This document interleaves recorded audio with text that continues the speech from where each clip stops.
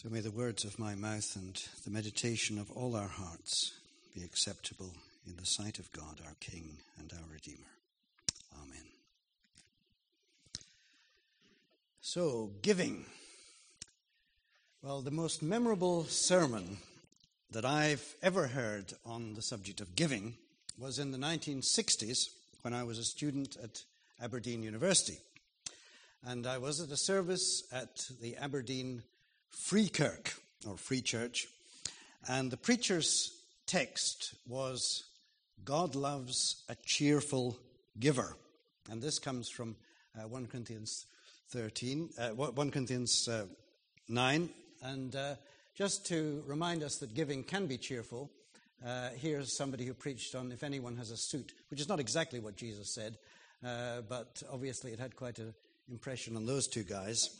And this sermon had a big impression on this Aberdeen congregation as well. I think there's no more depth in that. We can move on from from that slide.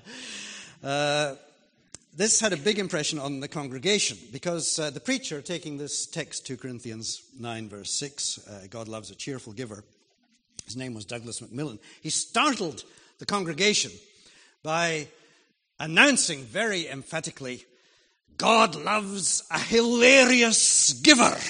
And it was more or less said like that. And this was astonishing for two reasons, really. The first reason was that the Free Kirk, or the Wee Frees as they're sometimes called, they're anything but free, so the name is not quite right. And certainly you are never going to be hilarious in the ethos of that kind of church. So that was the first astonishing thing. And the second astonishing thing was that this was delivered in Aberdeen. And to be hilarious about giving in Aberdeen seemed a little bit unusual. And I say that because several people from Aberdeen are in the congregation today, and my connections are very strong as well. So, unusual approaches to giving. And just thinking about Aberdeen, there was a letter I read in a national newspaper from an Aberdonian, which said to this newspaper, if you print any more jokes about Scotsmen being mean, you'll lose a reader. I'll stop borrowing your newspaper from my neighbour. So there is a kind of feeling sometimes that certain people are not so willing to give. But actually, there is something that God has put inside all of us, and that is the desire to do something. That is part of who we are as people whom God has made. The echo of God within us. The echo of the God who said that he had so much loved the world that he gave. Isn't that right? And so something of that echo is in humanity. Now, when it comes to giving, as a church, we don't say a lot about this. And there's a good reason for that, because we are a mission church. And every Sunday, people come into this church who have never been before. And if they just hear, we need something from you, it isn't exactly the message that we want to put over, is it? But it is an important message because it's right there at the beginning of the life of the church in the New Testament, going right back to our readings in the first century as the church was emerging. And so we leap to the 21st century and to this church here in Camborne, a church that has emerged in this community. And we ask, what are the things that we might learn? What are the connections that we might make? Well, what about this church in Corinth? Corinth, city near Athens, a church that Paul himself had founded. He had been there, he had lived there, he knew those people. They were part of his life. He knew some of the issues in the church. You read these letters. Probably we don't have all the letters that went back and forth between this church and Paul, but these couple of letters that we have. And you think, wow, some mega problems in that church.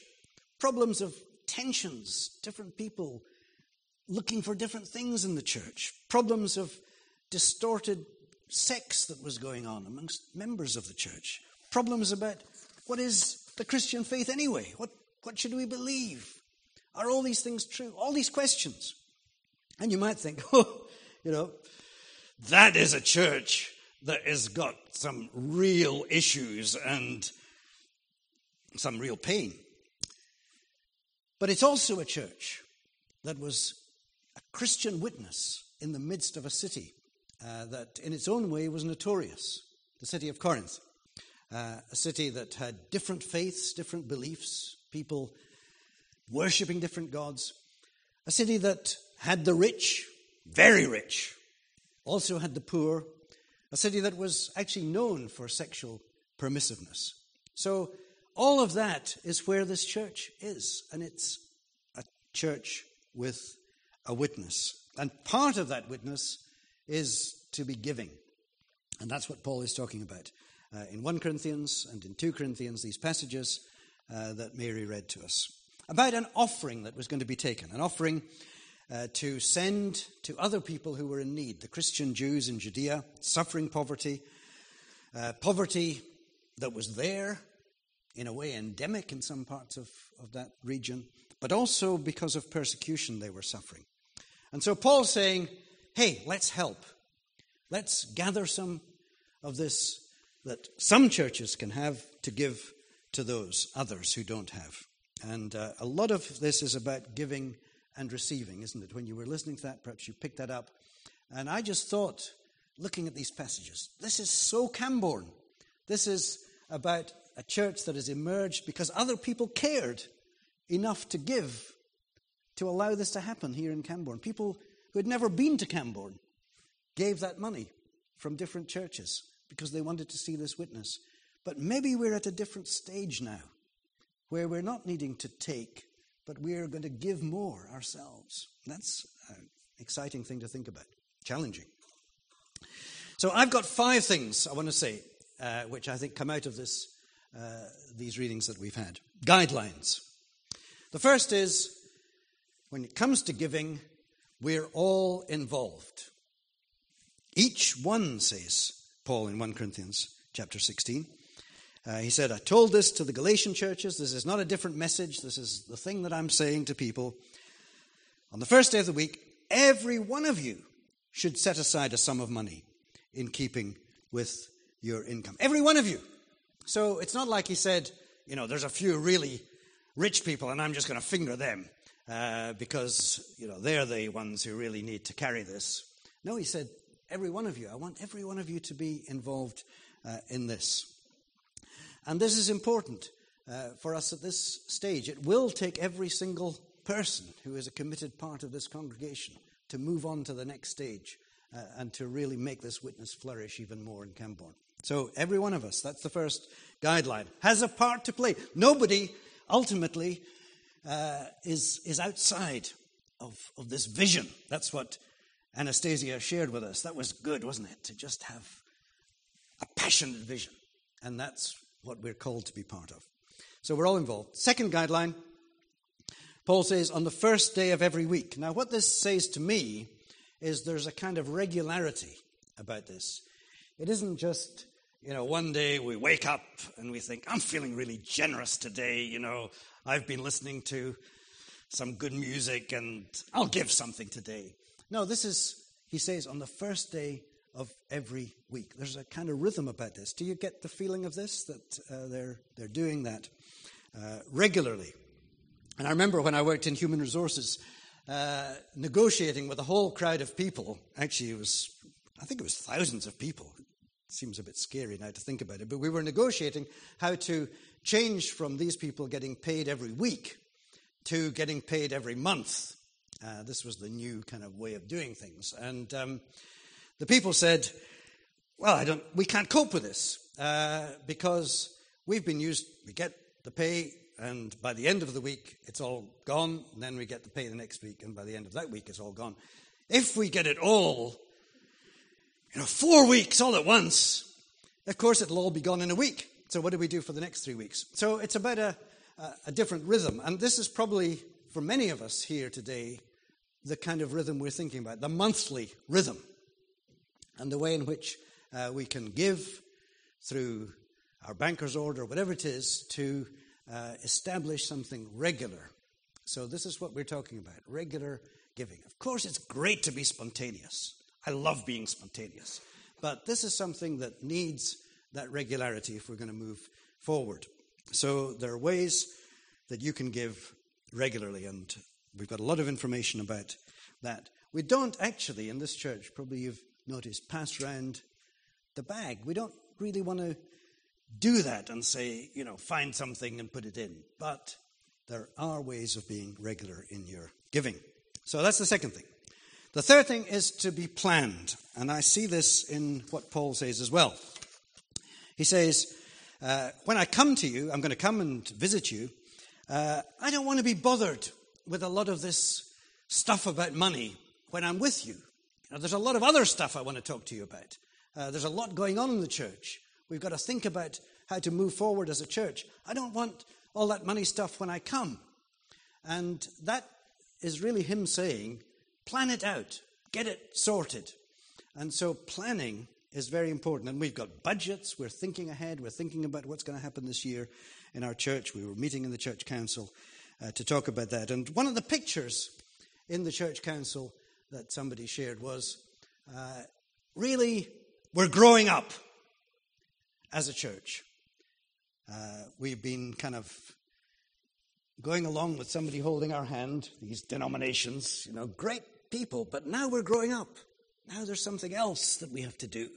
So we've got to plan for it. We've got to think about how more giving will come. So Paul is talking about the way in which we plan, and we're trying to do that. The guideline 4, are you still with me? That there's these guidelines? Each of us, regular plan. 4, giving is to be motivated by love. And I think this is so powerful in these passages that we read.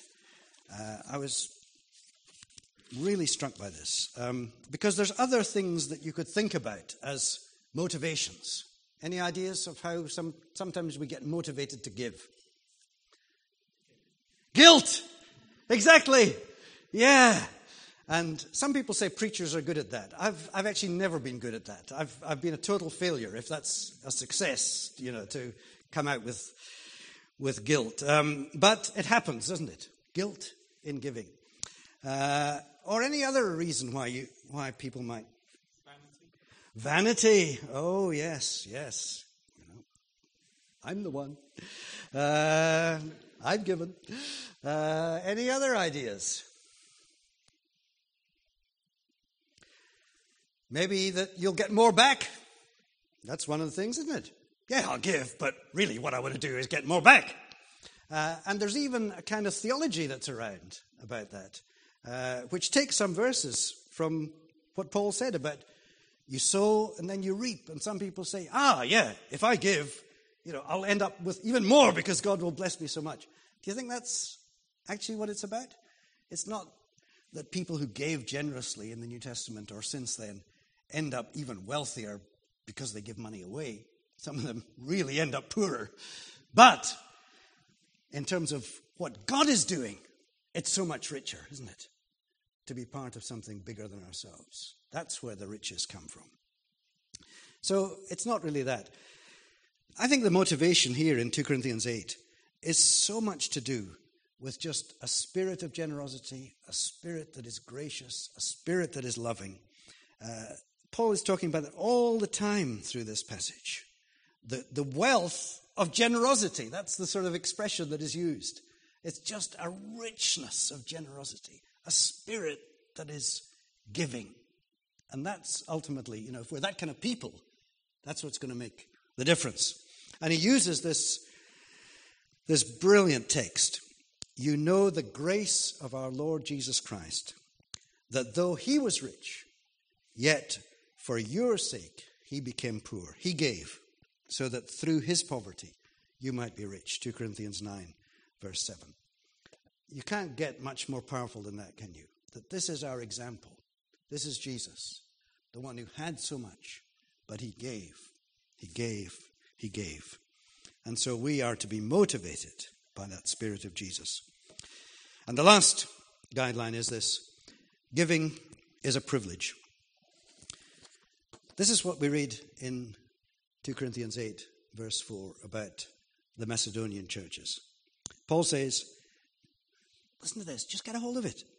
They urgently pleaded with us for the privilege of sharing in this service to the Lord's people. You know, it's like, hey, we're not part of this giving at the moment. Please, can we become part of it? Urgently pleading to be part of it. You know, what a sense of the privilege of giving. And I hope that something of that is going to develop within us. It's there, of course it's there, but even more. And this sharing is the koinonia. People have shared with us. And now we want to share because, as Anastasia said, there are people we're supporting, people who are our minister, youth worker, our administrative staff. These are people who are not just, we're a church in Camborne and we like to have these people because they're serving us. That's not what it's about. They are out there. They are doing unique ministries in our community of Camborne. So let's not hold back. Let that work flourish. Let it go forward. Jesus said, it's more blessed to give than to receive. Of course, there's a blessing in receiving. But I hope that as we've received as a church so much, we will know the blessing also of giving.